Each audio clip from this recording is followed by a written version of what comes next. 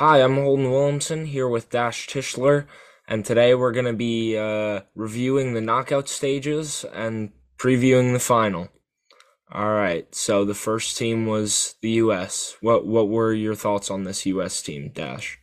I think that like this tournament was a lot of people are saying, oh, well, maybe not a lot of people, but I've certainly seen people say, oh, this tournament wasn't a success for us, or like we totally got outclassed by the Dutch. But in the end, I think this tournament was a success for the U.S. Coming in, I thought that they were the second most talented team in the group, but I wasn't sure that they would have an easy path through the group stage. And I thought they'd make the knockout stages. I didn't expect that they'd do so impressively. I thought that against the Dutch, they did a good job. For a lot of the game, they kept possession. Of course, there were the defensive lapses, but they did not look like a bad team who were totally outclassed. They just looked like an unclinical team playing a Dutch side who were clinical in the game. And in truth, I think that in the end, this World Cup has to be looked at as a success for the U.S. I mean, the performance against England, I think, was outstanding. Getting the win against Iran, I think, was a really impressive result. And while there are certainly issues, I think there's a lot to build on here. Like, I feel more confident about this generation of the U.S. than I did going in for sure.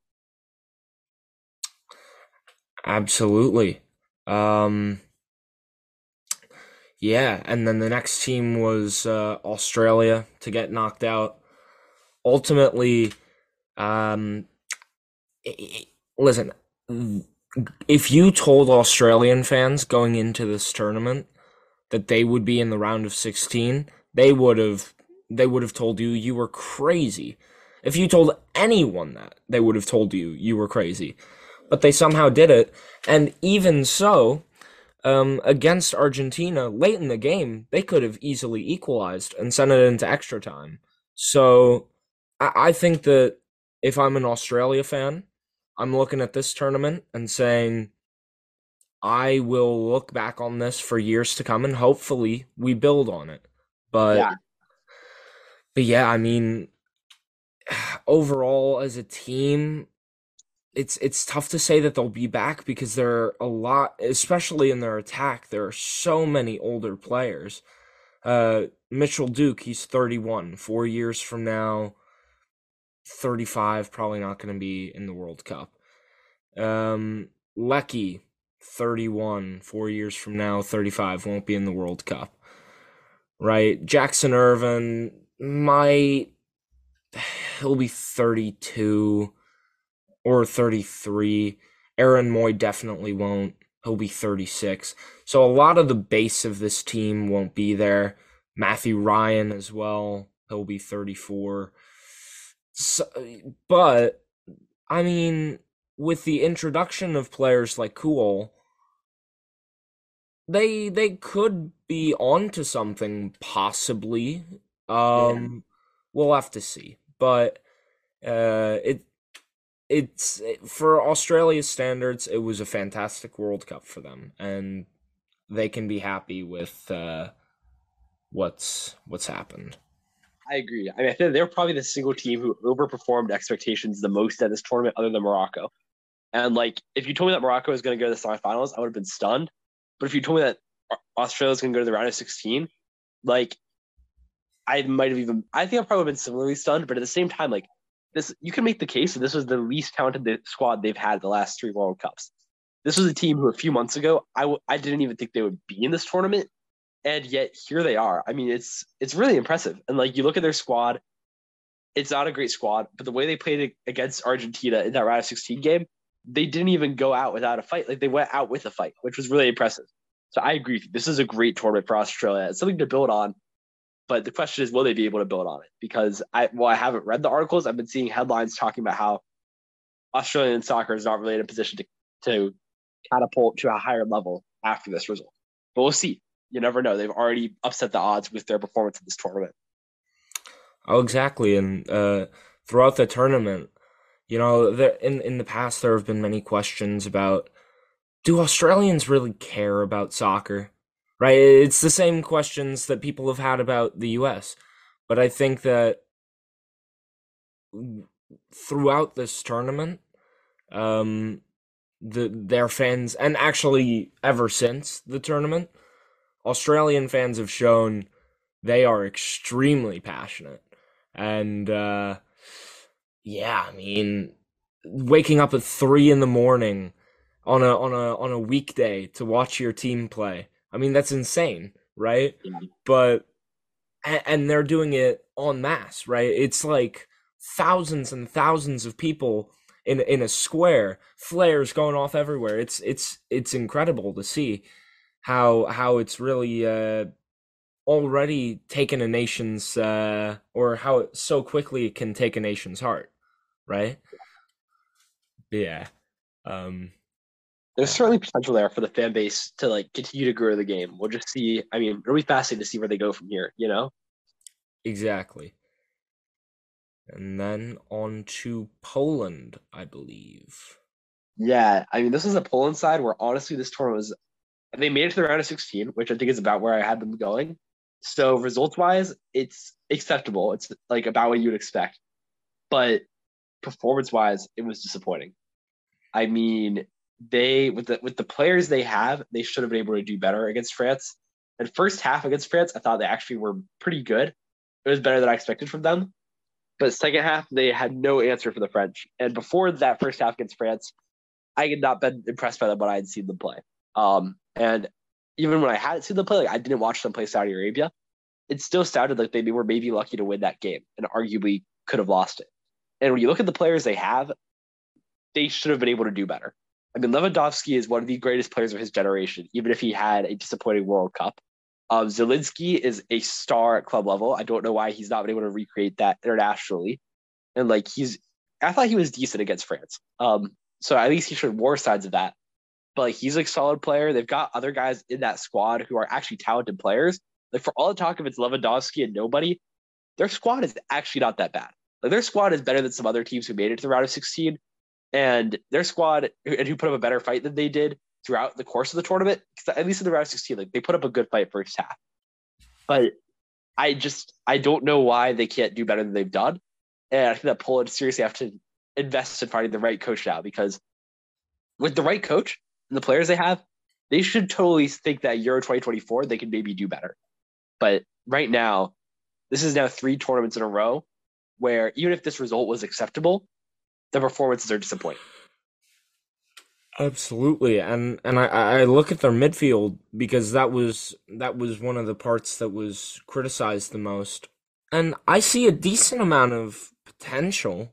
Right, you have Jakub Kaminski who's 20, you have Simanski who's 23, you have Frankowski who's 27, Zielinski who's 28.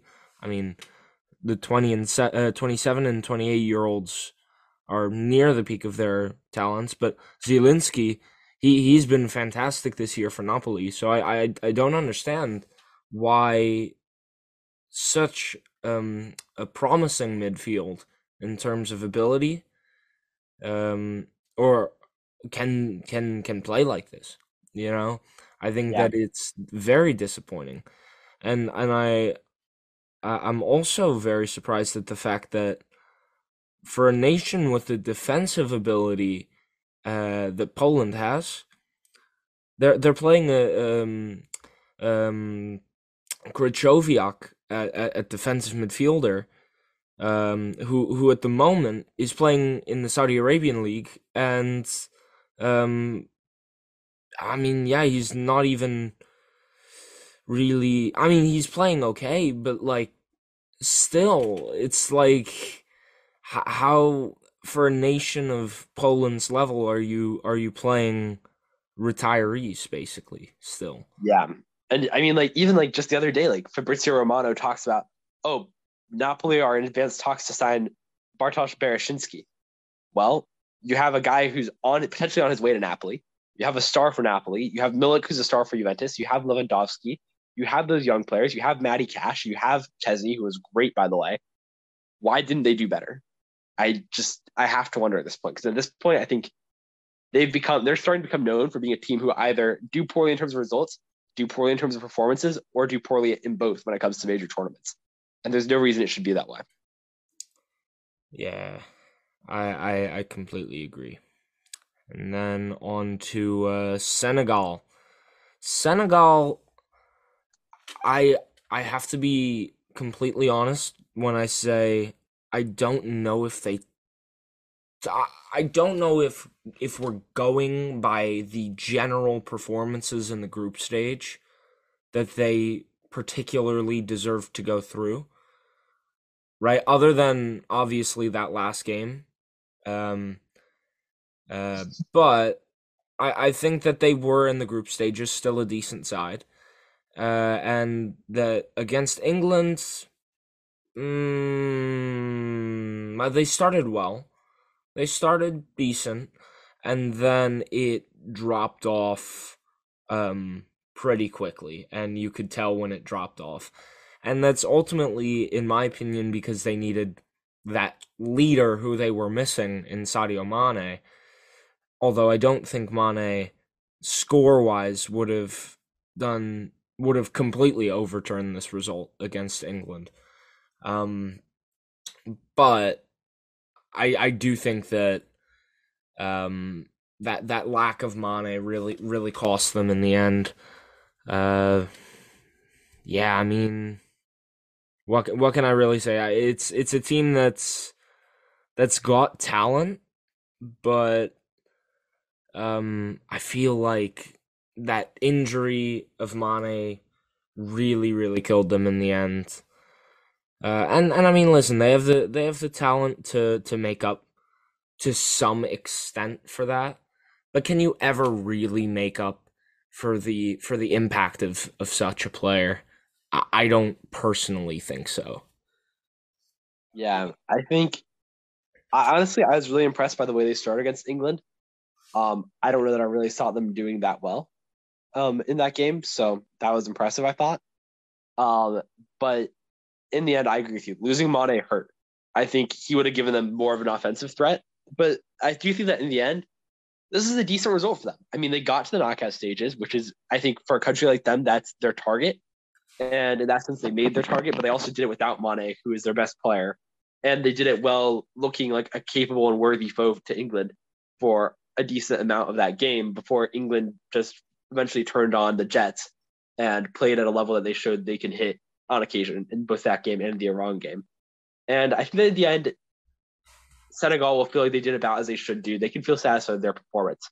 But it'll be interesting to see now, like moving forward, can they develop the talent as players like Koulibaly and Mane age to continue the momentum they've been building on an international level over these last few years? I think that there is a possibility, especially because of the fact that there are a lot of good Senegalese young players that are in like French youth systems that are like dual nationals, and that's where they've really thrived in the past, right? Getting dual nationals from also European countries and convincing them to play for them. But I do also I hope that the infrastructure within Senegal also improves as groups begin to start scouting in Africa after seeing an African team make the semifinals for the first time ever. Hopefully, right, there's more scouting in the African continent because overall Yeah. it's such an underscouted continent due to the fact that like the teams they don't like the risk of taking on or sending a scout to Africa and the scout not finding anything, right? Right. Which I don't know why, because it's like the same as sending a scout to North America or sending a scout to Asia. Actually, probably better chances in Africa, but still, yeah, I think that if they finally start scouting, European club teams start scouting in Africa, Senegal, and a lot of other African teams will become a serious threat in the World Cup, and we could, in the very near future, if that does happen, see an African winner of the World Cup. In my opinion. Yeah, it's certainly not inconceivable that could happen. I mean, I don't know how soon would be fair to expect it to expect it to be a likely possibility or like a serious possibility, but certainly you'd have to think that within at max of the next 50 years, we'll see an African team either come very close or win the whole thing. Like there's the potential is there. And maybe who knows, maybe that would be Senegal. Like they're a nation with a strong history of producing talent. Absolutely. Um, but yeah, just like with some of the other teams, it'll be exciting to see what the future holds for this team. Yeah. And then on to Japan. Japan were they had put up a seriously good fight against a Yeah. very, very good Croatian team. Um, and yeah, I mean, if they had practiced their penalties beforehand, you could be saying, "Oh, this is Japan getting third place in the World Cup," right? Yeah. But unfortunately, it wasn't to be, and yeah, I mean, I don't want to get into Croatia too early because you're going to be getting into them later. Livakovic in net on penalties, you're not exactly going to win, to be fair, if you're playing against him on penalties. But even with that being said, I felt the penalties from Japan were a bit weak. You know, I felt was it Minamino's that was like I remember one of them was like particularly bad. But um listen, I won't shame him because it's a World Cup round of 16, right? Pressure is high. You have the entire country's hopes on your shoulders, right? And you feel your entire country's hopes on your shoulders, right? It's such a high pressure situation. So yeah. That being said, Gonda, fantastic throughout that entire match. The keeper for Japan, and at the age of 33 as well. He's hitting his prime late, huh? But Yeah. but yeah, he played fantastic throughout the entire tournament, other than one or two mishaps. Um, which I mean you can't really blame him for, because he was getting a bit peppered in some games, from what I can remember. Um, but yeah, I mean, their attack was good. I you know 25% of their shots on goal went in, so that's standard, I guess. But yeah, um, they were good. But you have to step it up on penalties if you want to beat a Croatian side on penalties. That's just ultimately a good rule of thumb in general. But yeah. I think that, I mean, that Japan run was outstanding. And going to the tournament, I was pretty high on Japan. I thought they had a capability to make a surprise somewhere. I didn't predict that they'd go through the group simply because of the strength of their opponents, but I certainly felt like they could have pulled an upset. But I mean, I feel like they were even better than I anticipated, you know? And it wasn't even necessarily like the ways that we thought they would be. Like, I would have thought that they would have been more reliant on Daichi Kamada if they'd made a run like this. They weren't that reliant on him. They had lots of players step up. I mean, so many guys on that team had great performances. And the way they played, especially in like that opening game, I feel like was just the fact that they were able to get the results they were able to get was just outstanding, I think. And I think that like they were a team who they ran Croatia tight. And that was a tough game for the Croats. And I think that Japan now, like there's certainly I forget where I saw it, but afterwards there's like talk about like Japan's now getting closer, reaching that top bracket of soccer nations. And I would 100% believe that now, you know? Like they could have easily made it to the quarterfinals against another opponent. And they showed that they could play with anyone in the world. I completely feel like this is a team who next World Cup we'll be talking about them as a potential dark horse. And like not in the sense of a dark horse making out of the group, but a dark horse to make it deep into the tournament. Like I think they clearly have the talent, and they had the talent this World Cup. And it turned out they didn't just have the talent; they had the nerve to perform with that talent. And maybe yes, the penalties let them down at the end, but now they have that experience. They've had two heartbreaking round of 16 exits in a row where they totally could have qualified. And I would bet that talent will only continue to mature and get better because a lot of those players, I'm sure, will either be back or if they aren't back, there'll be other good players who can replace them. Oh, exactly. I mean, you look at their attack. Doan, he's 24. Maeda, he's 25.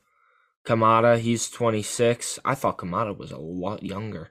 But still 26 is pretty young, especially in regards to 4 years from now he's 30. That's still your prime, right? Yeah. Minamino, 27. Yeah, I mean, Tomiyasu, 24. yeah. I mean, it's a young team, and so I think they could make a serious run in the next tournament. Yeah. Yeah, for sure. I mean, they were really impressive, I thought. Also interesting to see the Asian Cup now. The next one will be very fascinating to watch. They should definitely set their eyes on continental dominance, but it will be tough. There's a lot of really quality Asian sides right now. Oh yeah, I mean, Asia in this World Cup really performed well. Compared to expectation, they really performed well in my opinion. Um, you had that Saudi Arabia upset. You had South Korea going through to the next round. You had Australia going through to the next round. You had, next round being round of 16. You had Japan getting to the round of 16. That's a good World Cup for Asia, and hopefully they can build on that because I really want to see a World Cup with 4 different teams from 4 different continents in the semifinals at some point in my life. That would be absolutely fantastic. You know what? I think we're heading towards that now. I mean, you talked about those Asian teams. That's not even getting to the fact that Saudi Arabia could have qualified, Iran could have qualified. There was not an Asian team. I would say that Australia probably the weakest squad of the Asian teams in this tournament, and look what they did. I mean, yeah. Yeah. I mean, it's always fun to see teams who are from not South America or Europe doing well. And by South America, I just mean the 2 dominant South American teams in Brazil and Argentina. But yeah, I mean, going on to the next one, Spain. Or no, sorry, South Korea. I believe. South Korea was. I mean, coming in, I didn't expect them to make it to the round of 16. They got harshly treated after their performance in the round of 16. People were talking like it was a joke and like it was a walk in the park. And yeah, okay, Brazil blew the game open early, and then that took a lot of the sting out of it. But look past the fact that they scored so many goals so early, and South Korea offensively looked like they belonged in the round of 16. They actually troubled Brazil and had some decent chances, and Allison did get called into action. They were certainly not the weakest attacking side in the round of 16, I think. I think that dubious honor would probably have to go to Poland, maybe. But South Korea's offense at least belonged. Their defense, okay, they got outclassed by Brazil. But at the same time, their defense was not sensationally bad as much as Brazil was sensationally good, and their defense wasn't great. I think coming into this tournament, I thought the South Korea were going to go out in the group stage. Heung-min Son, their best player, wasn't even at full fitness, I don't think, and was certainly not on full form. I think this is a successful result for them. This is something to build on moving forward. They're back in the round of 16, and this is another nation where there are talented players. I would bet you that I know Son will be 34 next World Cup. I would bet you he'll come back. I just think that I think he'll be around long enough. I think that playing for South Korea means a lot for him. And they have some promising young players who hopefully the next coach, Paulo Bento did not play Lee Kang-an enough. Hopefully the next coach will give him more minutes. That's the guy who can be a difference maker for them. Kim Min-jae is a really promising player. There's potential here. I think this was disappointing that they couldn't give Brazil a more competitive match and that it slipped away from them so fast. But there were still bright spots to take from that performance. I think that making the round of 16 for them was a success. Oh yeah, I mean, for their expectations, if you saw the group before the World Cup, um, just like with Australia, they would have taken it 10 times out of 10 getting out of that group because traditionally you have Portugal and Uruguay going through with Ghana in third, right? But they managed to somehow finish above, well, actually deservedly, in my opinion, finish above Uruguay and Ghana. I think Uruguay were terrible, honestly, and then Ghana. I mean, the squad is just too young at the moment to really do anything, in my opinion, because I remember going into the tournament, their average age was something like, what, 24, 23, something like that. They had by far the youngest squad, and you could tell. But South Korea fully took advantage of that. And with the class of Human Son, sorry. Um they got through. And yeah, I mean, he was not even at full health, and he was still playing not bad in some of these games. Actually, was playing quite well. Um, what really surprised me was how well some of the K League players were playing. Right? I was quite surprised because they're, other than Min Jae Kim, their entire defense plays well, also other than their goalie, their defense plays in the K League, and even with their goalie, he plays in the Saudi Arabian league. So it's not even necessarily a team that has much recognized talent in that sense, but there is definitely talent there. I have to say, after watching those performances, I've got to say there's talent in that defense because until the Brazil game, they were holding very strong defensively. And can you really blame them for conceding four to one of the most dynamic attacks in the entire world? Like, that's, especially considering the fact that they've not played against players of that level before, Yeah. or at least a lot of them haven't. Yeah. That's, I mean, like, considering that, it was a decent performance. Attacking wise, could they have been more clinical? Maybe. That would be really picky if I were to be picky. But um yeah, I mean, they, attacking wise in this game, they were fantastic. And defensively, that second half I think they played well, but obviously first half, after that first half, Brazil didn't even really need to attack, so it was kind of, yeah. Yeah. I mean, you mentioned the level of the Brazilian players. Like Brazil's level, even for players who've played against them before, is sensational. Like I don't even know that it's a lack of like the Korean players not having played people at that level. I think it's just that Brazil is insanely good. Like I think that game, it's explicable. It's disappointing, but it's explicable. Like I think, yeah, it'll be interesting to see what South Korea does next. They're another team who I think the next 4 years, I'll be excited to see how they develop as a squad. Completely agreed. And then on to Spain. Yeah, I mean that's wow. I mean for Spain, certainly not the way they would have wanted it to end. But this felt like a very Spanish tournament in the end. Um, Yeah. of course, you get the full Spain experience, the 7-0 win over Costa Rica, who then turned out to not actually be that bad. You get your loss to Japan. You get your draw with Germany, which could have been a loss. I mean, that's the thing. You can make the case that Spain were lucky to make it to the round of 16 because honestly, Germany could have beaten them.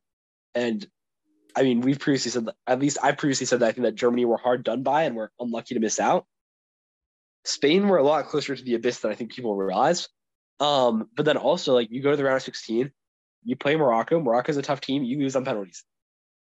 I can't say there's a lot of shame in it.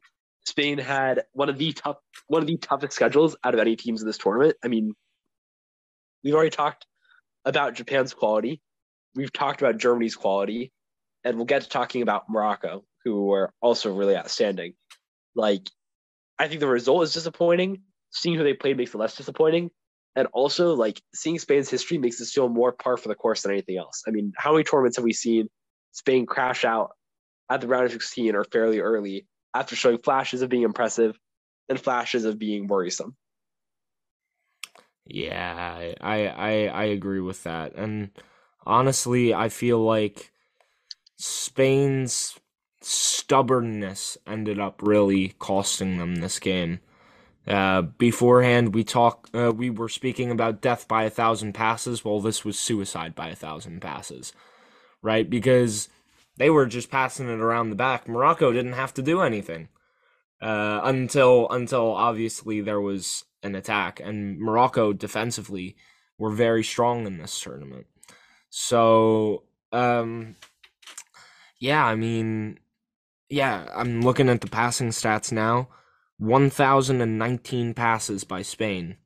Wow. None of them ended up leading to a goal, though. So that's what ends up being what matters in the end. And yeah, I mean,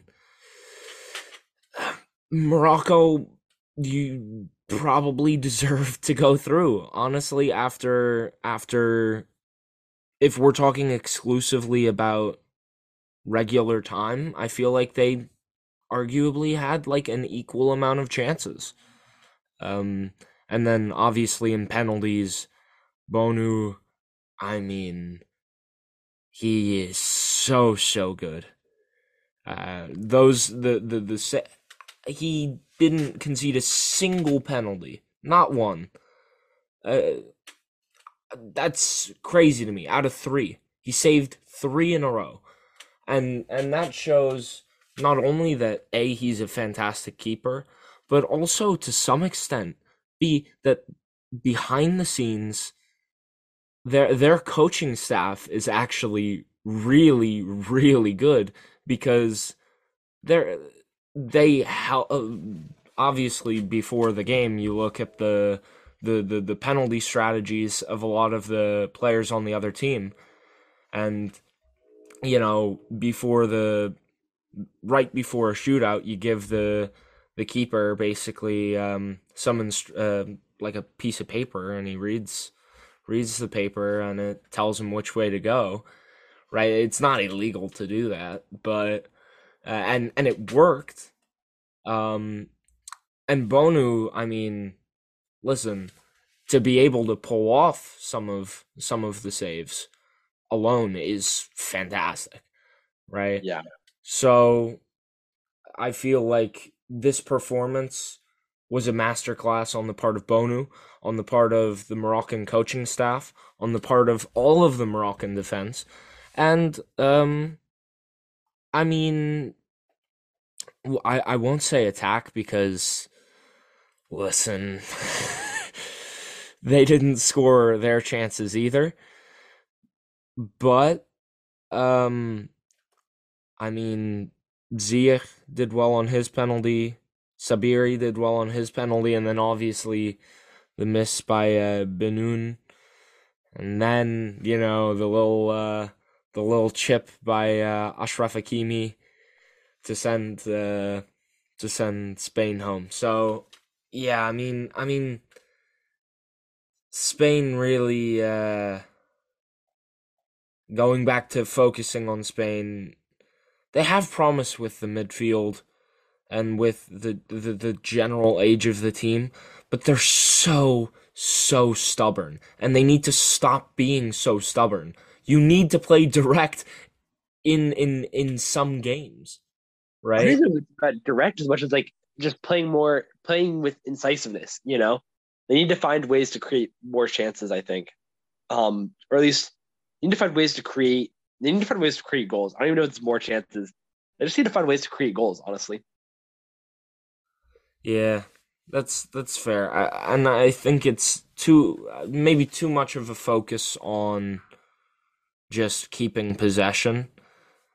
And they need to, yeah, basically, yeah, focus on that one pass, right? That one pass that'll get you through. Not and ooh, if it's the 89th minute and it's 0-0 and you don't want to have to run an extra 30 minutes, then I mean, yeah, you need that one final pass. You can't be passing it around 50 times when you don't have the time to do so, right? Spain were wasting the time for themselves, and that's ultimately what got them knocked out, in my opinion.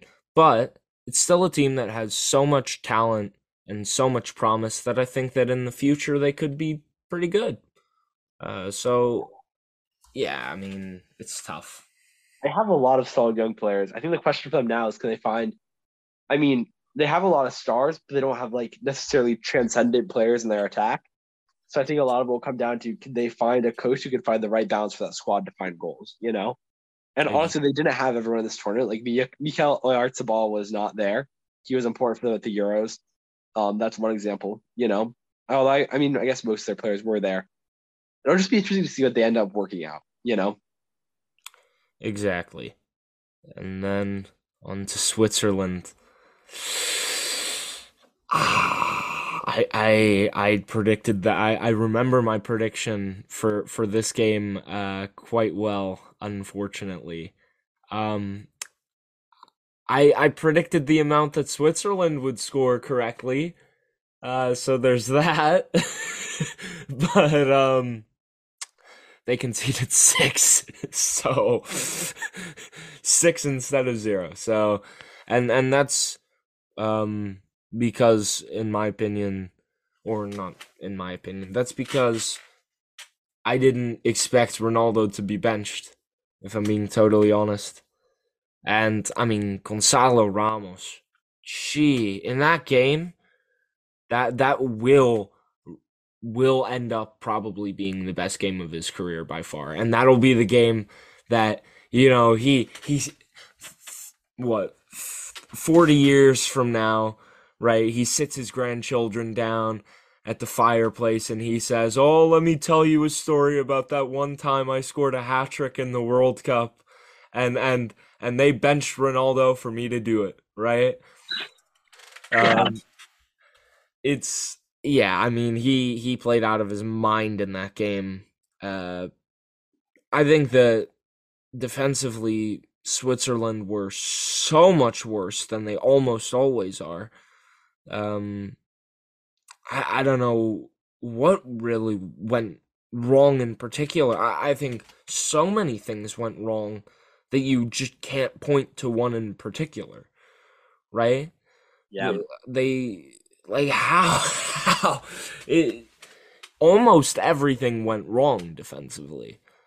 I mean, if we look at some of the stats, um, Portugal scored what 66% or 67% of the shots on goal they had. So from Sommer's perspective, you're looking at that and you are fuming with yourself, right? And I personally think of and have thought of Sommer as as pretty efficient keeper, but even the most efficient keepers can have inefficient days, right? So yeah, I mean, I think they were just totally and utterly outclassed by this Portugal side and by a Gonzalo Ramos that was quite motivated to prove his coach right in benching Ronaldo for him. Yeah. I mean, certainly that was a surprise to have Ramos put up that hat trick. It was a surprise to see that it was 6-1. I thought this was going to be a really close game. And for Switzerland, I just think that's really disappointing. I mean, look, losing the round of 16 for them is about par for the course. I think it's a little bit disappointing to begin with because they would have felt like they could have gone deeper. but it's also disappointing because the way they did it, I mean, just losing 6-1 is just terrible. Like it's not good. And I think that it was a terrible way to end that tournament for them. And you have to wonder like how many of those players will be back. I think it's really disappointing. And now we'll see what comes next for the squad because I could totally see them having a bit of a shakeup, just given the age of some of their players. And the truth is, like, they should have done much better. So they will know that because like second half against Serbia, I thought they were really good, and in the end, they just could not recreate that, and they actually fell far short of that. And it'll be fascinating to see what happens next for them as well. Absolutely. Um, that would round up the round of 16 exits. Now we have um, our quarterfinal exits. So Brazil. I mean, that was ultimately, I think, a match where Brazil will look at themselves and say, we really shot ourselves in the foot here, right? So many chances, chance after chance after chance after chance, couldn't finish it off. And they're against a team like Croatia, you have to finish it off. Otherwise, they will stay in there and they will finish you off. And that's what happened ultimately. Um, I felt that Brazil and also their fans, rightfully so, came into this match a bit arrogant because, I mean, obviously, you just absolutely obliterated a team that had a decent defense in South Korea 4-1. You just absolutely obliterated all of your group. Other than that one Cameroon game where, nothing was really on the line.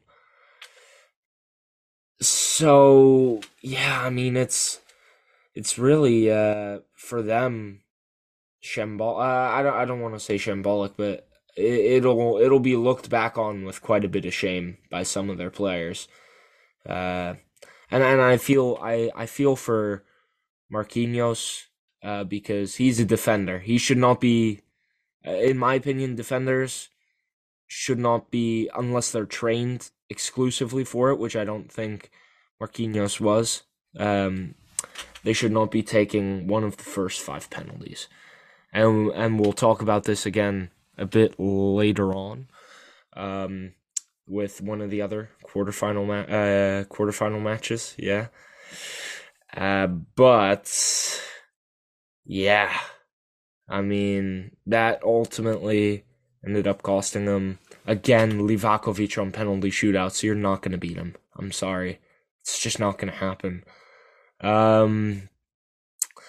And yeah, I mean, it was just a really inefficient performance from Brazil and an insanely efficient performance from Croatia. I Yeah, mean, one shot on goal, one goal. Um, it's it's funny because this is sort of this game. That sort of game has happened to Croatia before, but they've oh, been on the other side. Like when they played Portugal in the Euro 2016, they were arguably the form team of the tournament. They gave up, I think it was only one shot on goal, and it goes in. This time it was their turn. absolutely. Um, Petkovic, again, just like with Gonzalo Ramos, he's gonna be in 40 years from now, sitting at his fireplace with his grandchildren. Oh, I scored a goal against Brazil to send my country to a penalty shootout, which we won, Yeah. and sent them to the semifinals for the second consecutive World Cup. I mean, yeah, it's great for him, great for Croatia, but for Brazil, you really look at it and say to yourself, you should have finished it, or we should have finished it off, right? Yeah, I mean, but here's the thing though. It's disappointing for Brazil for sure. But if you look at the performances, disregarding the final result, which of course the final result is disappointing, But I feel like there's a lack of recognition on Brazil's part that the issue, anybody who looks at this now and decides that this is time for a crisis is going to miss the point, which is that Brazil actually played quite well throughout this tournament up until the Croatia game. And where they had their issues with Croatia were areas where you would have expected them to. Croatia kept the ball really well because Croatia have good possession players. That was something that everyone should have known coming in. Okay, so Croatia are going to keep possession. Now you have to take your chances. Brazil did not take their chances, but it wasn't for a lack of trying. Like Livakovic was great during that game and made Exactly. some good stops. I think that this was a team who, against many other teams on many other days, they would have gone through with that performance. So to talk about it as if it's a disgrace or to say that it's a massive failure, of course, going out in the quarterfinals twice in a row for Brazil is really disappointing. But the performances aren't the issue. The issue is that they couldn't quite finish. And I'm not sure that's something that can be very hard to remedy. That's something that it's not a simple fix that helps you get over the line in those games. And I actually think that there's a lot of promise for the future for Brazil. But at the same time, there is also the concern that they're going to lose some key players. I mean, Neymar said this is going to be his last World Cup. I can see him staying around for the Copa America. Maybe this will make him rethink things, but I would not be stunned if he's not back. That will hurt. Like his goal against Croatia was a goal where if they win that game, that's part of his legend. That goal was superb. Thiago Silva will not be back. He's been a bedrock for them for years. But I also think that like the question is just where do they go from here? Because now there's going to be a lot of pressure on them, and they'll be losing some key players probably. And the talent is totally there. They need to not lose themselves in panic, but there's potential for this to go horribly wrong if they react the wrong way to this defeat. Because in truth, this was an excellent tournament for them. Before losing to Croatia, they had been the tournament's best side, arguably. And I think that there's still a lot to build on there. But now they need to be careful to not undo all the good work they did in creating such a good squad. Because, I mean, like I remember, I think this is a better squad than the 2014 squad. And I think they played better than the 2018 squad too. You know, like even in 2018, in the group stage, some of those performances weren't necessarily the most convincing. I think there was a lot of positives here, and I'll be fascinated to see what direction they go next. But they need to be careful to not react negatively to this defeat in a way that ends up crippling them rather than helping them grow. Oh, exactly. I mean, I think it was it. I mean, while Brazil should be sort of embarrassed that they didn't score more than one of those 12 shots on goal, I do also have to say that, I mean, against most teams, you score one of those other 11 shots on goal from the one that you did. Because, I mean, Croatia defensively were fantastic throughout the entire match. And this isn't something that Brazil should absolutely destroy their program over. I mean, it's a match against a pretty good Croatia team, um, where, you know, luck wasn't necessarily on their side. So, is what it is. You got to go on to the next tournament and finally bring some, or you got to go on to the next World Cup and finally bring it back for the sixth time. But for the first since what, 2002? Yeah, I mean, yeah, and that's the issue for Brazil. The expectations are so high, but I don't know that it's the same world that they used to be able to dominate like that. And like you look at their recent World Cup results, and I mean, I can't remember what the exact number is, but let me find it. I just pulled back up. I had it. Like they're since 2002, they've had a lot of great players, but a lot of results which have been disappointing by their standards. And I think that they need to consider why is that happening and what's going wrong there. I mean, yeah, like they only have two World Cup medals since between 1998 and the present, which is more than most countries do. It's still fourth most in the world, but it shows that they're not like a lock for the semifinals necessarily, or even a lock to win third place. You know, like I think that they're a team who they have a lot of great players, but things don't necessarily work out for them. And I think that you take the name Brazil off and tell another team they had the tournament that Brazil had, and they would be many teams would absolutely take that result, or they might be mildly disappointed. but they'd still be like, well, at least we played really well. We're on the right track now.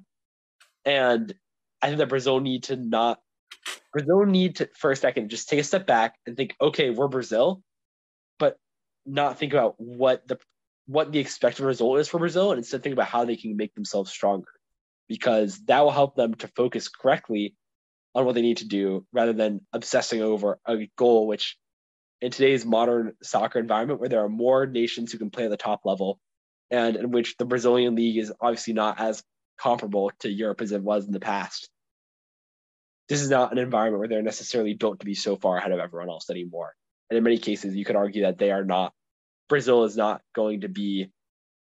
Brazil is not going to have the level of prominence that it used to have, and they need to figure out what does that mean for them moving forward. Exactly, exactly. And then moving on to the next quarterfinal game, Netherlands were out against Argentina. And what I have to say, on the one hand, this was for the first like 20 minutes, the Netherlands were fantastic. And then until what, minute, let's see, until like minute 78, right? The Netherlands were doing absolutely nothing, right? So if they managed to stay in for that period of time, this would have definitely been a different result. And I do think that Argentina definitely played a lot better than the Netherlands on the day. You could talk about refereeing decisions. I was absolutely fuming about some of the decisions during the game, but ultimately, is what it is. It wouldn't have really changed the match much other than two players being off the field or three. But I mean, still, it's like it's a tough pill to swallow, especially because Louis van Gaal, it was the last game of his career, and then having the Argentinian players sort of taunt him was kind of like, yeah, whatever. I mean, like, I get that they felt disrespected, although I do feel like also a lot of the quotes were. I don't know whether it was intentionally mistranslated or or what, but a lot of them were either mistranslated or taken out of context, which is unfortunate because then it paints a poor picture for Van Gaal, paints a poor picture for the Dutch national team, and it motivates Argentina. So I understand why Argentina were annoyed. They had seen what the Argentinian media were saying, and the that Van Gaal and all these Dutch players had said, allegedly. Nah, I'm not gonna say allegedly. And they had used it and motivated themselves. So ultimately, if the Netherlands were maybe a bit more careful with their words before the tournament, maybe Argentina would have been less motivated, but still. Anyways, in terms of positives, Wout Weghorst, I mean, those two goals, absolutely fantastic. The second, I mean, Yeah, that was a set piece from the playbook. Huh? I mean, yeah. it I mean, was, brilliant. and then yeah, I mean, extra time, nothing much happened. Uh, and then obviously we know Netherlands and penalties is tale as old as time. So with I believe 4 out of the last 5 World Cups that the Netherlands have participated in have ended in either extra time, last minute, or give or take of extra time, or a penalty shootout. So ultimately, for the Netherlands, I mean the fans are used to it, but um, it's always a sour pill to swallow for Dutch fans and for the Dutch media, and also for such a historic manager to go out like this is painful for them. But yeah, the Netherlands, could they have done more? Absolutely. Should they have done more? Absolutely. Did they do what could have been enough? You could argue, but still, I mean, yeah, it was a complicated game like that, and yeah, Yeah, I mean, I feel like for the Dutch, this tournament honestly is, I don't know. I wasn't super high on them coming in, but I feel like it's still a little bit disappointing. Like they weren't. Admittedly, I didn't watch any of the group stage games. But from what I know about them, I don't think that they were especially an imposing force in the group stage. So I think that, A, that's disappointing. And then B, in the round of 16, like I thought that the US were totally on their level for the first half, if not the second as well. And that was just like their clinicality saved them, which like being clinical is a great attribute to have for a team. I think that I respect they were able to get the win against the US, who, in my opinion, were a really quality side. So that's good, but the way they didn't necessarily suggest they were a great team. And against Argentina, I was not super impressed by them until late. When I agree, like I think Veghorst was such a change for them, and it was great to see him succeed like that. I mean, that second goal was just magical. Like just watching that happen, it worked to perfection, and it was such a smart play. Like that to me was brilliant.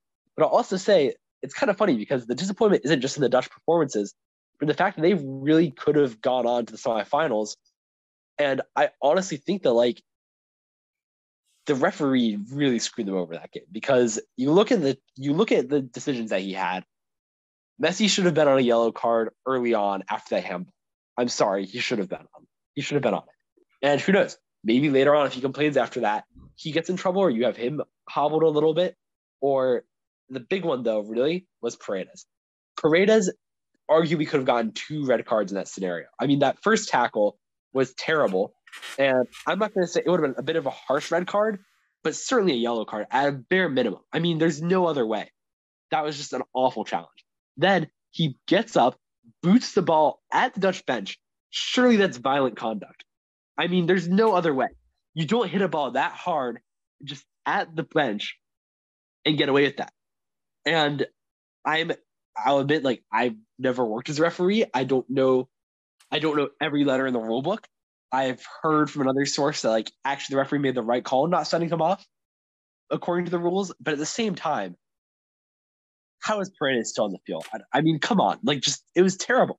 And the yeah, refereeing throughout that game was terrible. And you have to wonder, like, let's say Argentina loses Paredes, does that give the Dutch the confidence to go on and score a third? I don't know. Maybe it does. And even in the penalty shootout, like I just think they came out and they were out of energy.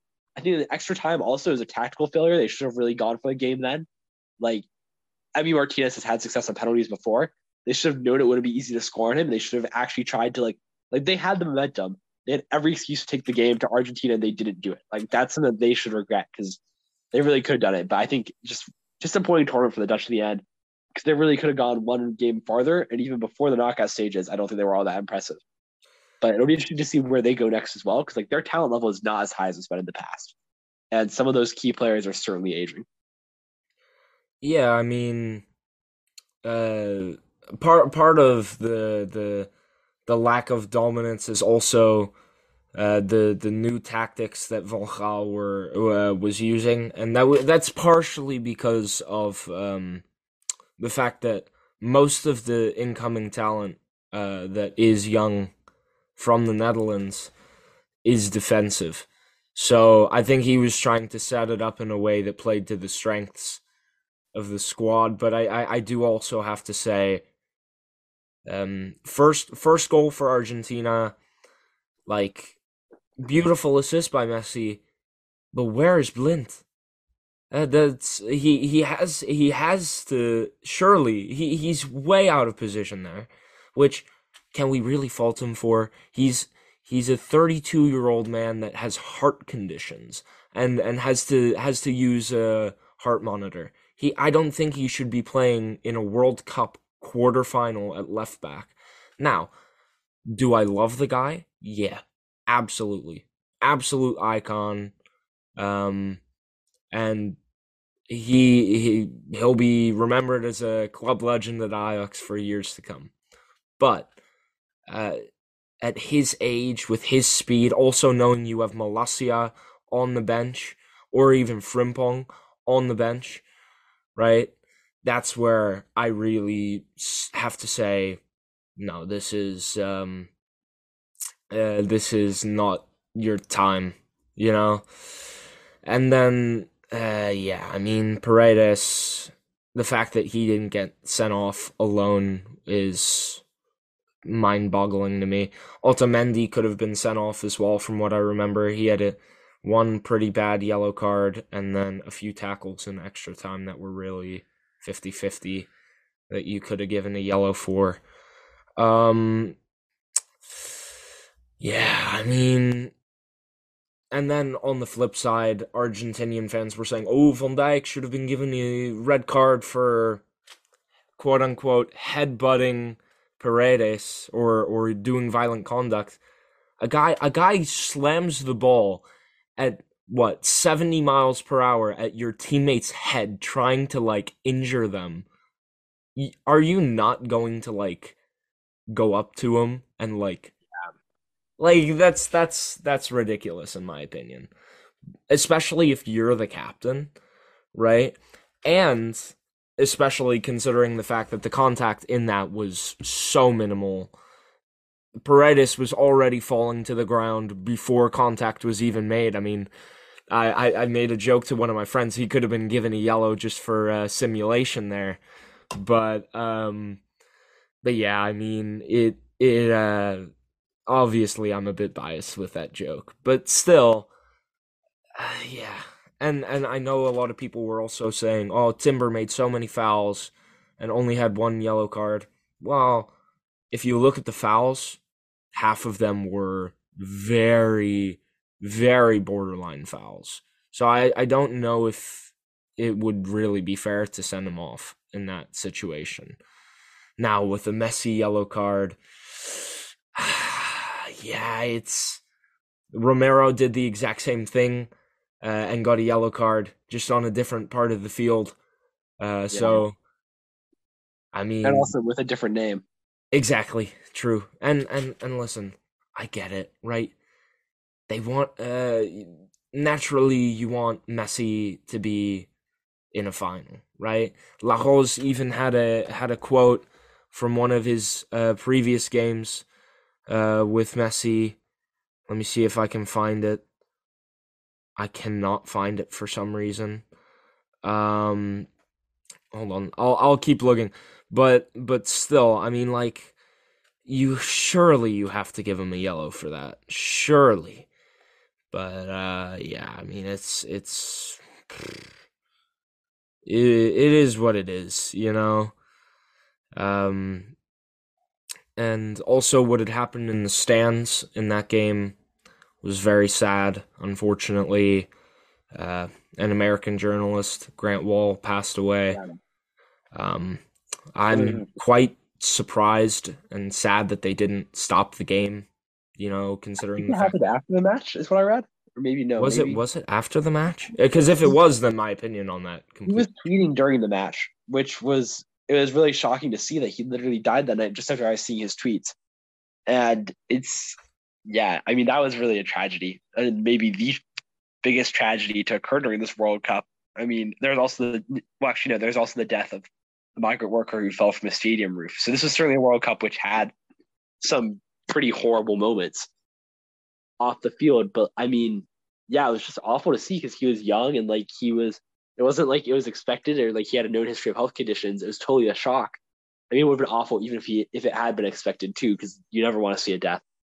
Um, but yeah, it was really awful to see and really sad. And he was really like a leading voice in American soccer, and he will be missed. Absolutely. But yeah, on a lighter note, you had mentioned the ages of or the incoming crop of Dutch players. I would argue that the incoming crop could end up better than the current crop or the older sort of crop with Depay and all those guys. Because I'm looking at it now. Xavi Simons, he's been fantastic for PSV. Yeah. Malacia has been fantastic for Manchester United. De Ligt has been pretty good for Bayern. Um, Jurien Timber, I mean, he's out of form, but 98% of that you can put on Alfred Schroeder being the Ajax manager. Um, Dumfries is still pretty young. De Jong is still pretty young. Bergwijn is still generally pretty young. Gakpo still pretty young. Noah Long could be a player to look out for in the future. So Kenneth Taylor, he has his moments. Ryan Gravenberg didn't get selected for this World Cup. He's pretty good. So I mean, they're obviously they're going to be losing a lot of players. Also, Teun Koopmeiners, who got the assist for the goal from Wout Weghorst and scored a goal in the penalty shootout. He's 24 as well.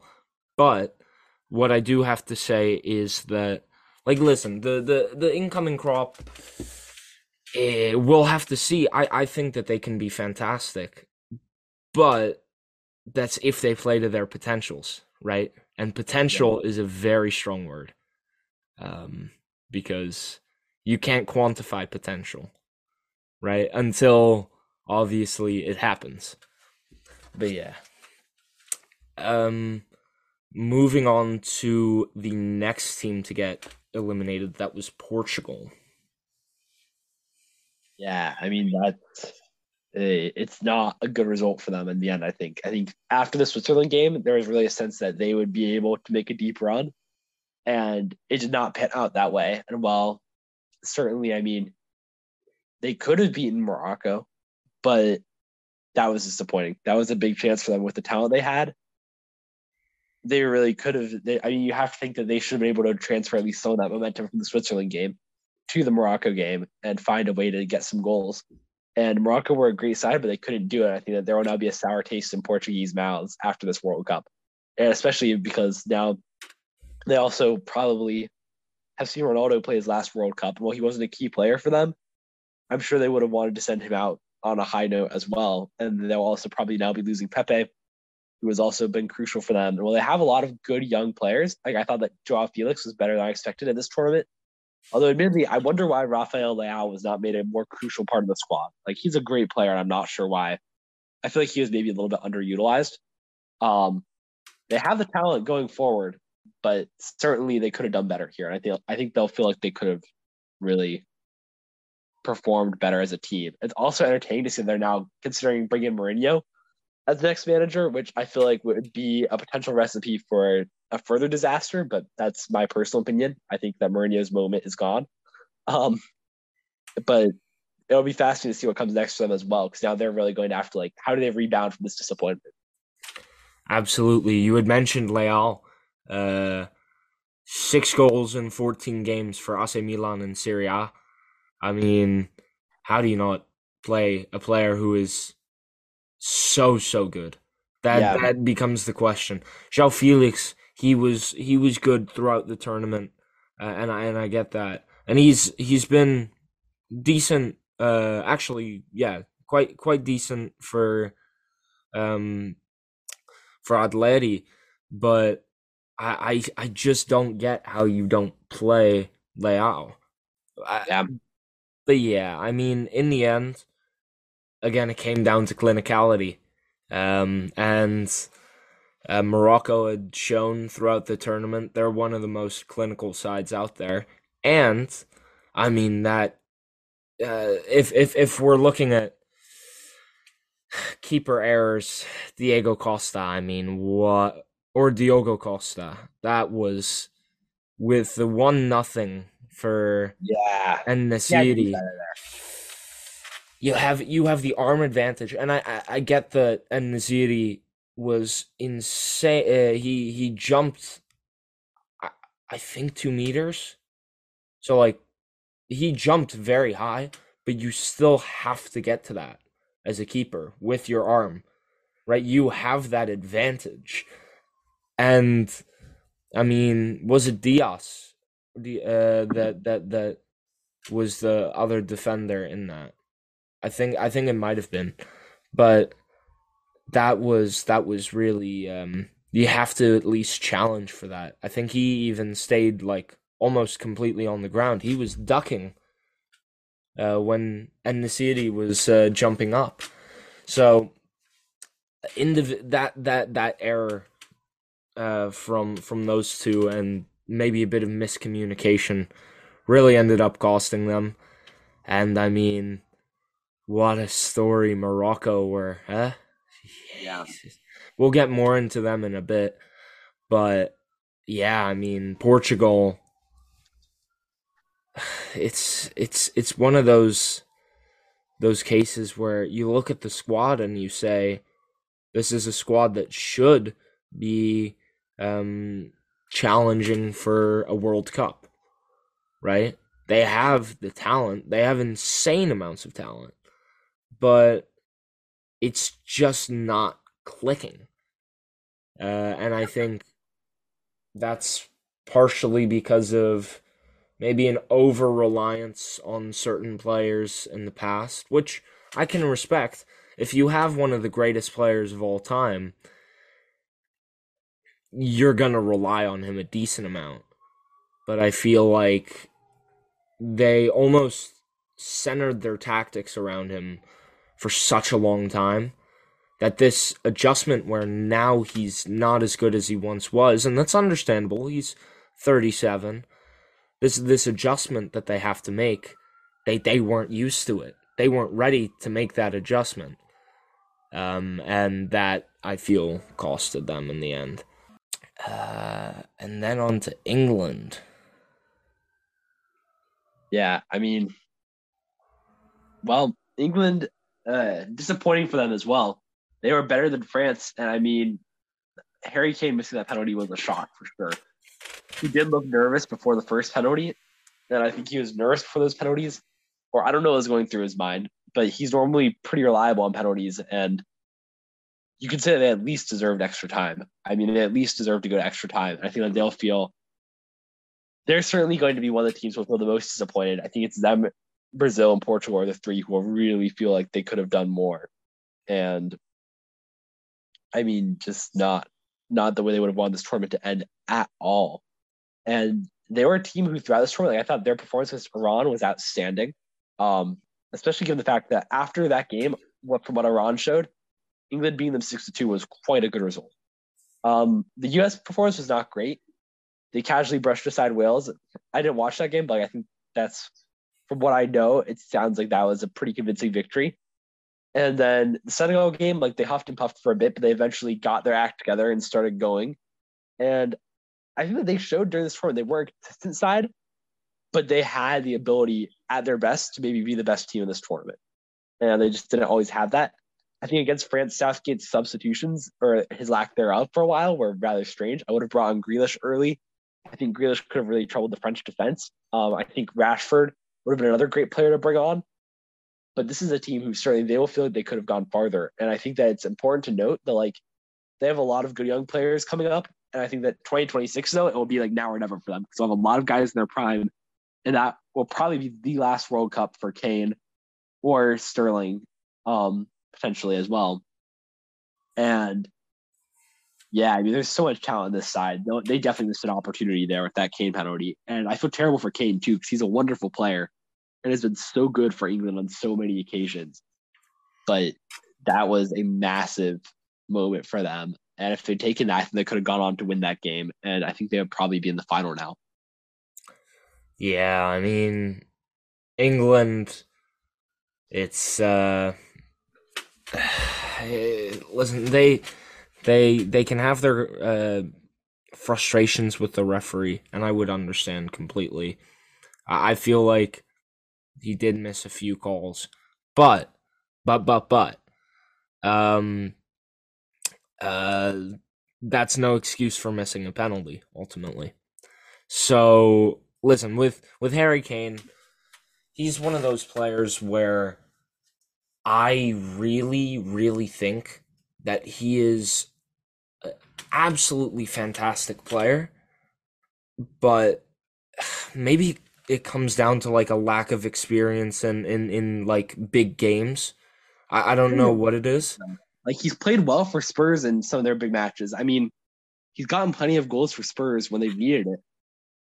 It's just yeah, Maybe it's I don't know what it is, but it feels like for England sometimes. Oh, and also just in general for England, not just Harry Kane. When it comes down to the real nitty gritty in games against tough opposition, they just can't finish it off, yeah. right? Like I think that what in Southgate's reign, what are some of the teams they've beaten, right? We look back 2018 in the knockout rounds, it was Colombia, then it was who Sweden, again? Sweden. Sweden, and then they got knocked out to Croatia, right?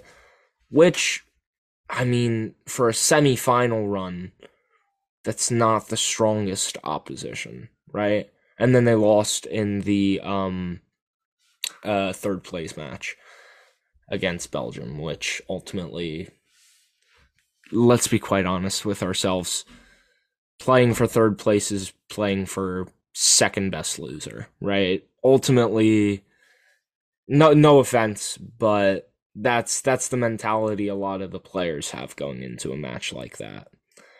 And then what the Euro run, that was they beat Germany, right?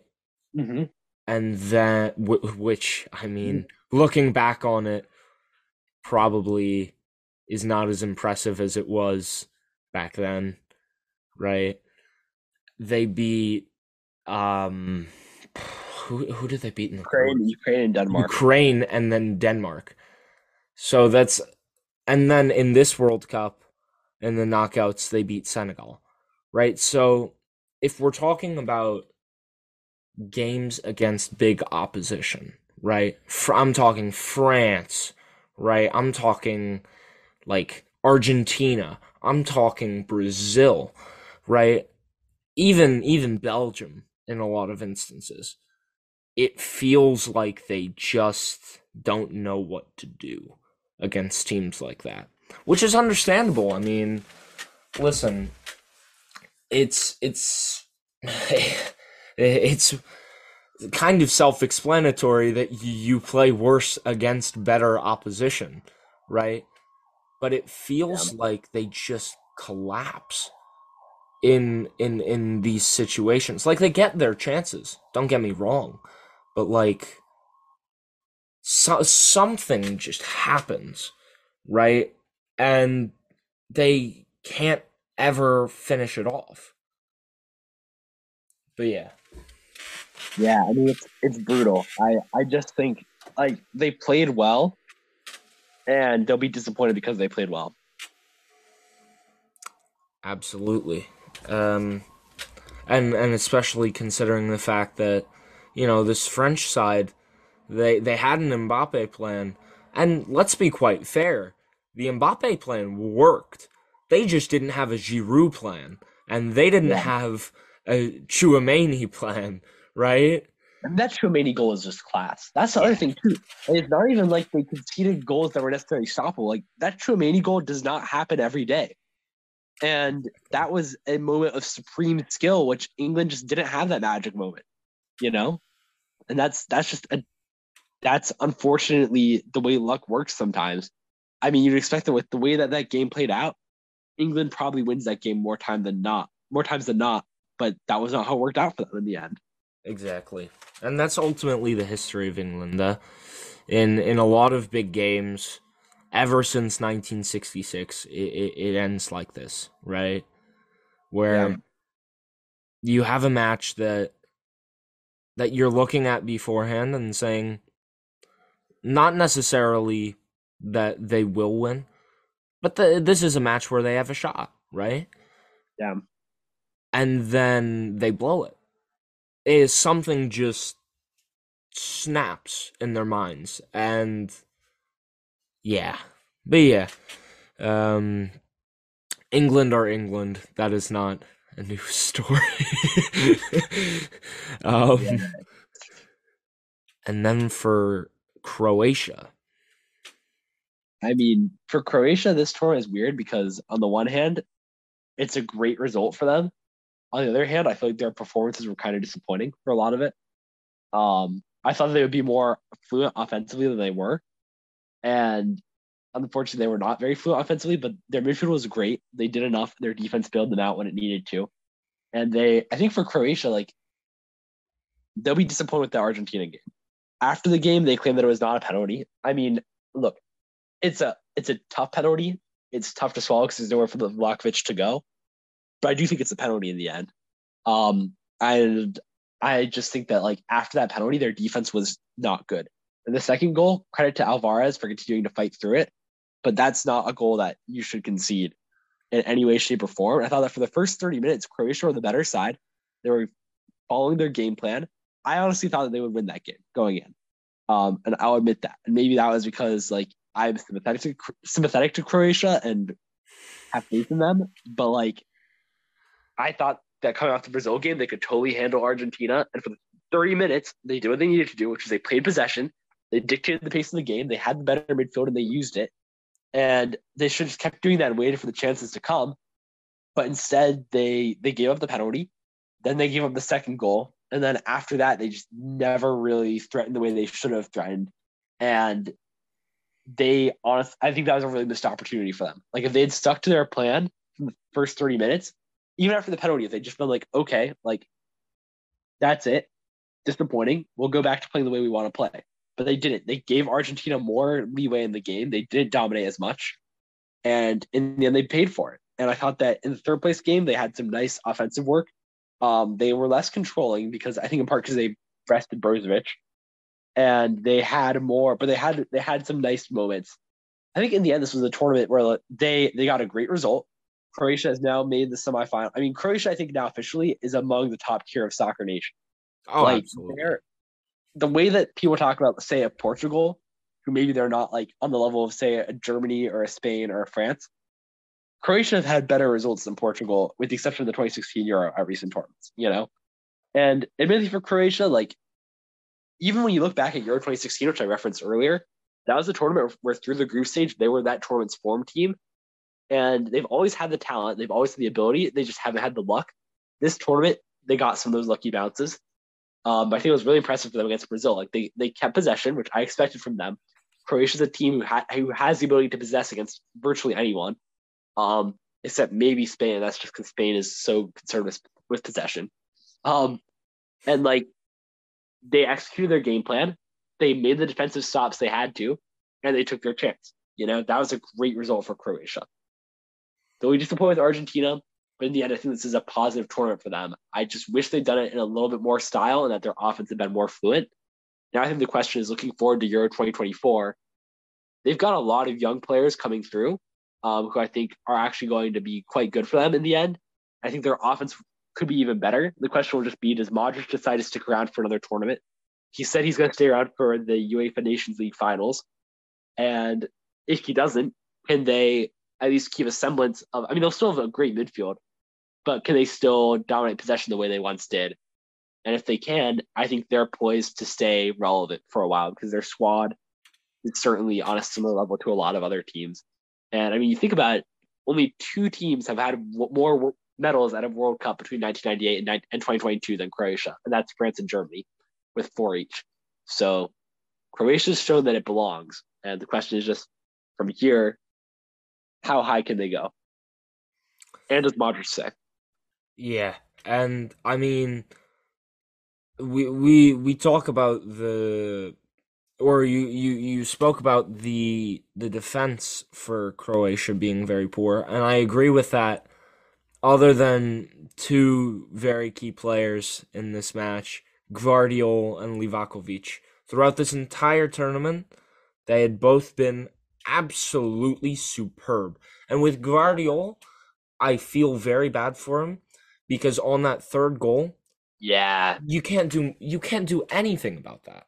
I mean that was just an insane play by Messi. That was the play of a legend. I mean, Yeah. yeah, I mean, like he did everything that a defender is supposed to do in that situation. And he still, I mean, yeah, Messi is something else. But yeah, uh, Livakovic, he's absolutely getting a move out of Zagreb very soon after this World Cup, and I've heard a lot of whispers about where it could be. Um, I know that Ajax are in for him.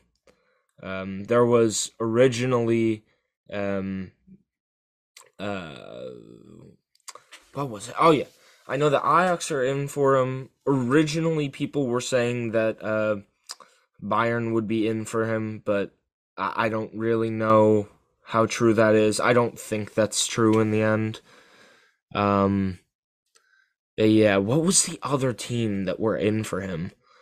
Um, it was Ajax and I think Monaco. I've seen Yeah, rumors that Monaco. maybe I feel like I heard a rumor that maybe Bayern would go for him, but I've also heard that maybe that won't happen. I think maybe I'm misremembering that. Yeah, because I know in the Dutch media, they've said that Ajax are now looking at him, but I had Yeah, heard also that some Liga and clubs were looking at him. And listen, regardless of the team, would be a fantastic addition, especially after a tournament like this. But yeah, Lovren, I was very disappointed in him in the last game. He's a very mature and experienced player, unlike for example Sosa or Gvardiol or Livakovic. But I felt like in that final game he was not very good. Sosa was also in that final game not great, and yeah, Juranovic. He was sort of on the opposite side from all of the mayhem from what I can remember. But still, I mean, like there's not much you can do considering it's against Messi and arguably one of the best. And I'm going to say this, arguably one of the best young players in the world in Julian Alvarez. One of the. I'm not saying the because the debate at the moment for me is Haaland, Mbappe, and yeah, it's Haaland and Mbappe at the moment. here's a, But what? here's what I will say though. Like you mentioned with that defense, apart from the Argentina game, I thought they were great, Oh, which is absolutely. part of what's so disappointing about how the Argentina game went down. And I'll also say, even with Lovren, they have a replacement for him. Like going in, it looked like it would not be him starting, and that instead it might be Josip Sutalo. Um, and yeah, I mean, I think they're set moving forward there too. They have solid players there, and even like I mean, Juranovic could get a big move after this. He's great against Brazil. Oh yeah, I mean, like these players throughout the tournament played well, but I mean, like for a final game, that's a disappointing way to get knocked out of the Yeah, tournament. for sure. I think they will. I think part of them will probably rue it. I hope that they're happy with the result they had because they had a great tournament. But yeah, certainly they could have gone even farther. Absolutely. And then Morocco. Oof, this was sad. I was sad that they got knocked out, honestly, because you know a lot of these players I grew up watching in Eredivisie, right? And like Ziyech, and I know Amrabat used to play in Eredivisie, and Uani might get a move, or Unai might get a move to a high level Eredivisie side soon. Masraoui, of course, right? Like it's fun to see players that you recognize from growing up succeed. Um but yeah, ultimately this France side were just a bit too good for them, which is sad, right? Because Morocco had some pretty serious chances, right? Yeah. They had that 50-50 pen call. Was it a pen? Was it not? We'll never know. I know for sure he should have never been Boufal should have never been given a yellow for that. Yeah, I that think that was was a ridiculous decision. Um, and then they stayed in it. They kept it at 1-0 until and could have made it 1-1 with a penalty or even with that 45th minute uh shot from El Yamik that went off the post after a beautiful save by Lloris. I mean, listen, Lloris, top goalkeeper. Not almost no other keeper is gonna save that, I think. yeah. His reflexes are outstanding. Yeah, and then Kolo Muani, who I was definitely a surprise for getting into this France lineup, especially after some of the controversy he's had in the past. He was a surprise addition um, after some injuries, and I mean, listen, the minute he got subbed on, he scored. So that's a good way to make your World Cup. I don't think it's his debut. No, it's not his debut, but it is a good way to put yourself in a higher standing with the manager Didier Deschamps. Uh, and then yeah, Morocco, absolutely fantastic run, right? Um, and yeah, I mean, it's it's sad because like a lot of these players, actually no, a lot of these players are at an age where they'll be able to play in the next World Cup. The only exception to that is actually probably the most important exception, which is Bonu. The fact that he will not be at the next World Cup, most likely because of the fact that he'll be 35. I mean, keepers do last a while though. Like Tim Howard was 35 in True, 2014. true, but at 35, you already start to drop off a bit. Hopefully not, because I want to see him at another World Cup, and I want to see Morocco do well at another World Cup because it was a fantastic run.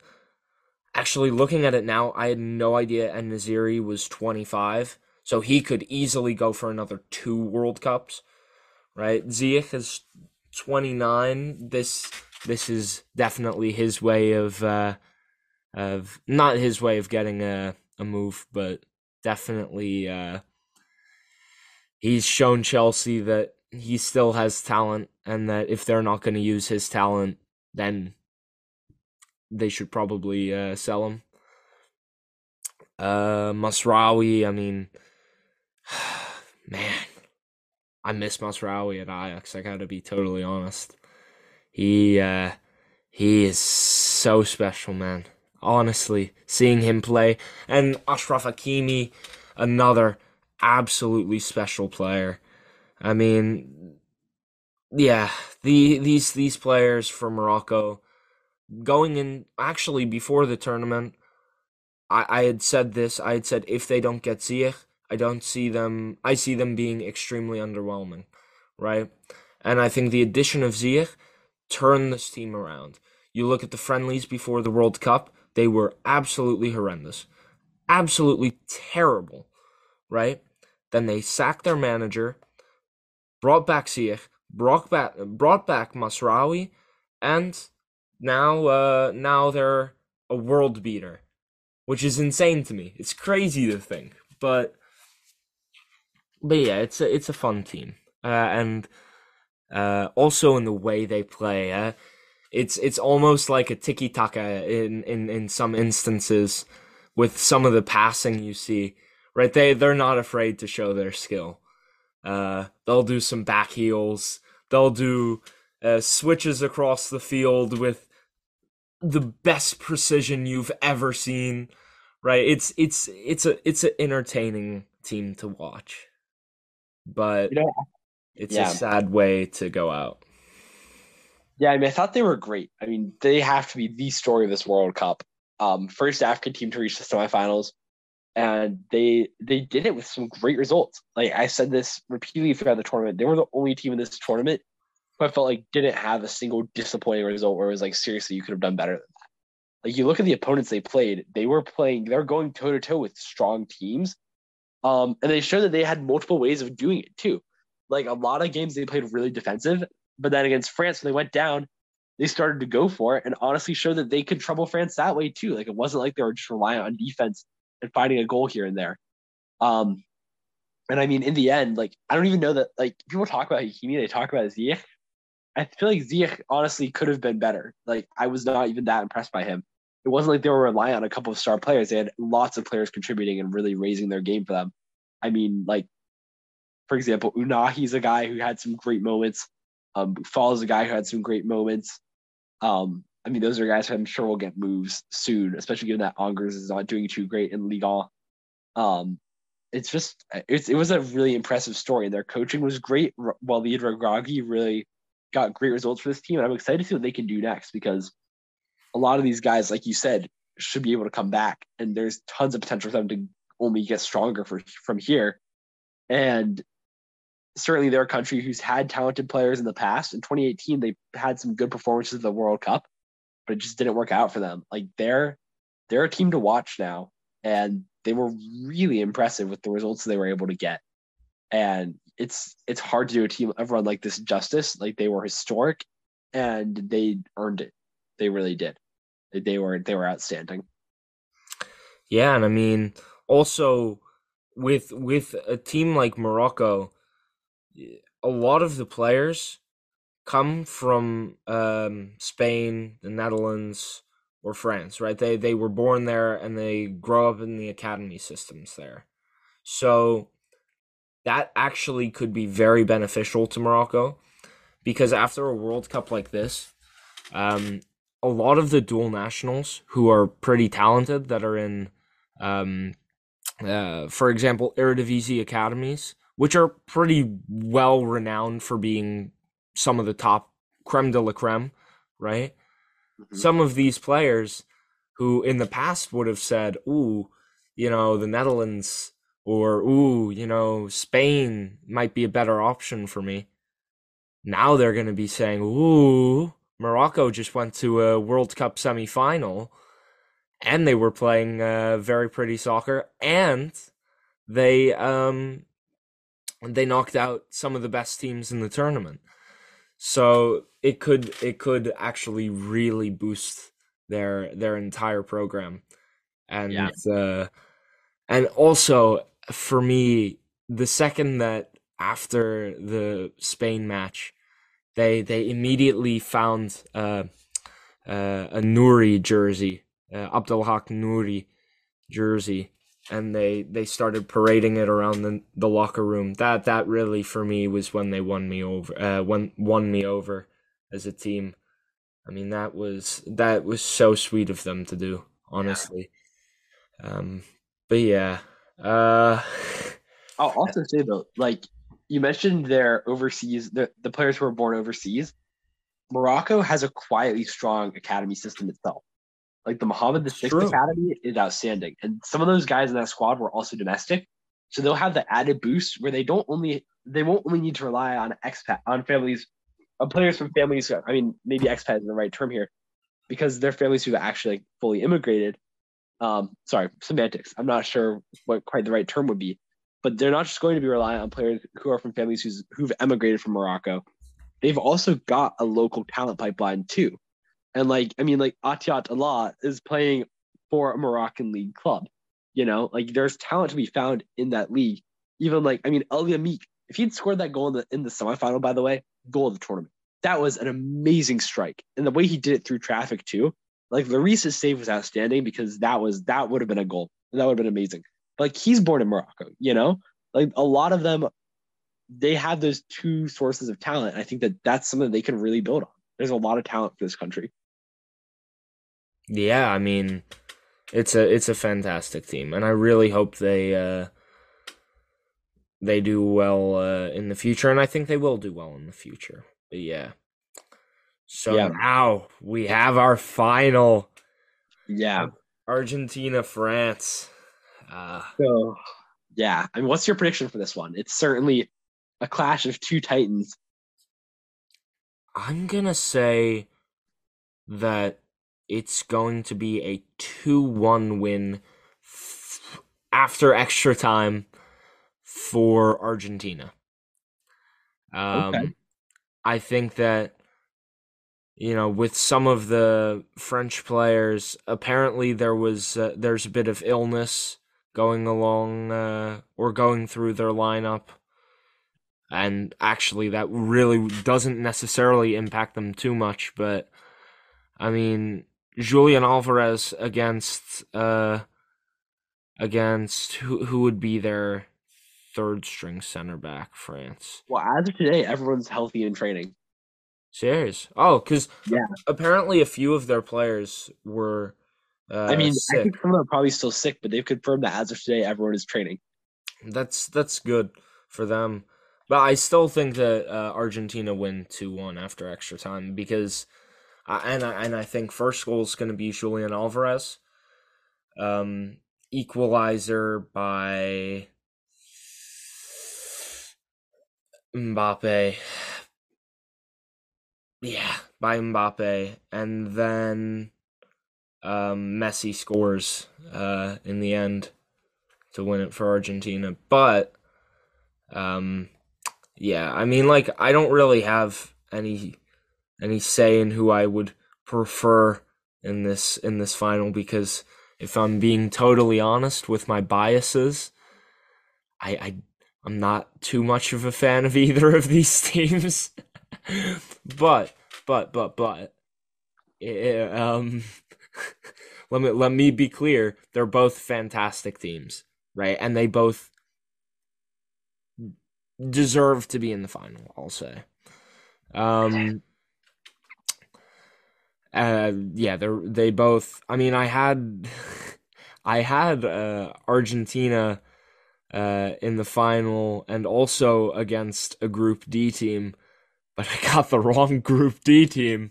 Um, so, yeah.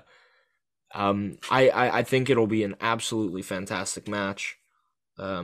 I'm excited to see how or if um Argentina end up playing Martinez or Otamendi.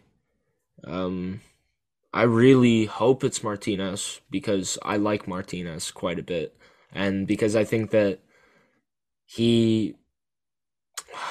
It's tough as well because um, Giroud allegedly there were whispers that he might not play, um, or might come on as a substitute.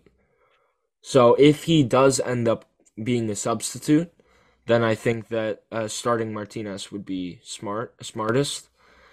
But if he does end up coming on, I think you got to switch Martinez for Otamendi just because of the height. It's kind of like a 6'4" Giroud against 5'8" Martinez, 5'9". Yeah. Yeah. Yeah, that would aerially not be a great comparison. So so yeah, I mean it all depends on how Scaloni sets up. If he sets up uh in the way he did against Croatia, um except yeah, with that one switch of Martinez instead of Otamendi, I think that um they would still beat France. I do. I really do. Um, although, yeah, I mean France, they have a lot of fight in them. But yeah, it'll be a fun match to watch. What are your predictions? Um, I think I'm gonna have to copy you on this one and go 2-1 Argentina after extra time. My opinions on these teams are I think France are the more talented team. Um, I think that as usual though, they don't always live up to that talent. I was impressed by the way they've been able to survive against England and Morocco, but you can certainly make the case they should have lost to England, and arguably Morocco could have found a way to beat them too. So they've found ways to go through with moments of brilliance, but they've lived on the edge a lot.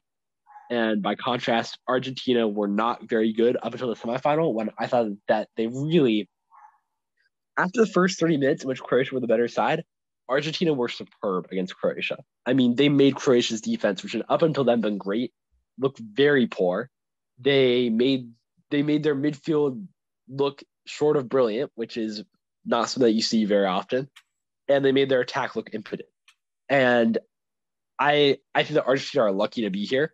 I was disgusted by their conduct against the Dutch. They have been a terrible, in my opinion, they've been a terrible representative of their country in this World Cup. I think that that was just shameful behavior by them during the game against the Netherlands, and I think that they were lucky to survive that. But boy, against Croatia, they showed up and they played, and neither one of these teams has convinced me throughout the entire tournament. But in the end, Argentina's last, it goes into what have you done for me lately, and Argentina's recent performance is better than France's most recent performance. And well, France has had good results. I think that beating Denmark is, despite Denmark's ultimate demise, a decent result. I think destroying Australia the way they did is a very good result, especially considering that Argentina labored late against Australia. But I trust Argentina on form, and well, I hate to say it because I think that they have gotten a helping hand from the referee in the quarterfinal to get here. It doesn't look like they are Destiny's team at this point. Like I think that I trust them to find it eventually. And well, I think that maybe some of it's been overhyped. Like I've seen people comparing Messi's World Cup to Maradona's in 1986, which I think could not be a fair comparison in any way. Messi's had wonderful moments, but like he's not been a player who's dominated every game. He's been a player who has shown that he has wonderful class at specific moments, which have often proven to be decisive in every game. You know, so Yeah. I think that he will have another magical moment in him. And I think that Argentina as a team will have one more performance in them where they will show like if they play the way they did against Croatia, they will win the World Cup. And I think that they're going to be close to that level again. And the ultimate question that comes from this is, if Messi wins this World Cup, is he officially the greatest player of all time? I don't think it's as simple as that. I think that whether he wins or loses shouldn't determine that conversation because it's just one game. True. And like, let's be honest, he's had an amazing World Cup, but I wouldn't say that like even if they win, I don't know that he gets the golden ball. You know, like has he been better than Mbappe? I don't know Yeah, I that he mean, has. that's debatable. True. Yeah, I feel that's debatable. Has he been better than Griezmann? Even you know, like that's debatable too. I mean, Griezmann's been great. Yeah, true. And we'll see what happens. I think people will treat him like he's the GOAT afterwards, but I feel like one match shouldn't determine it.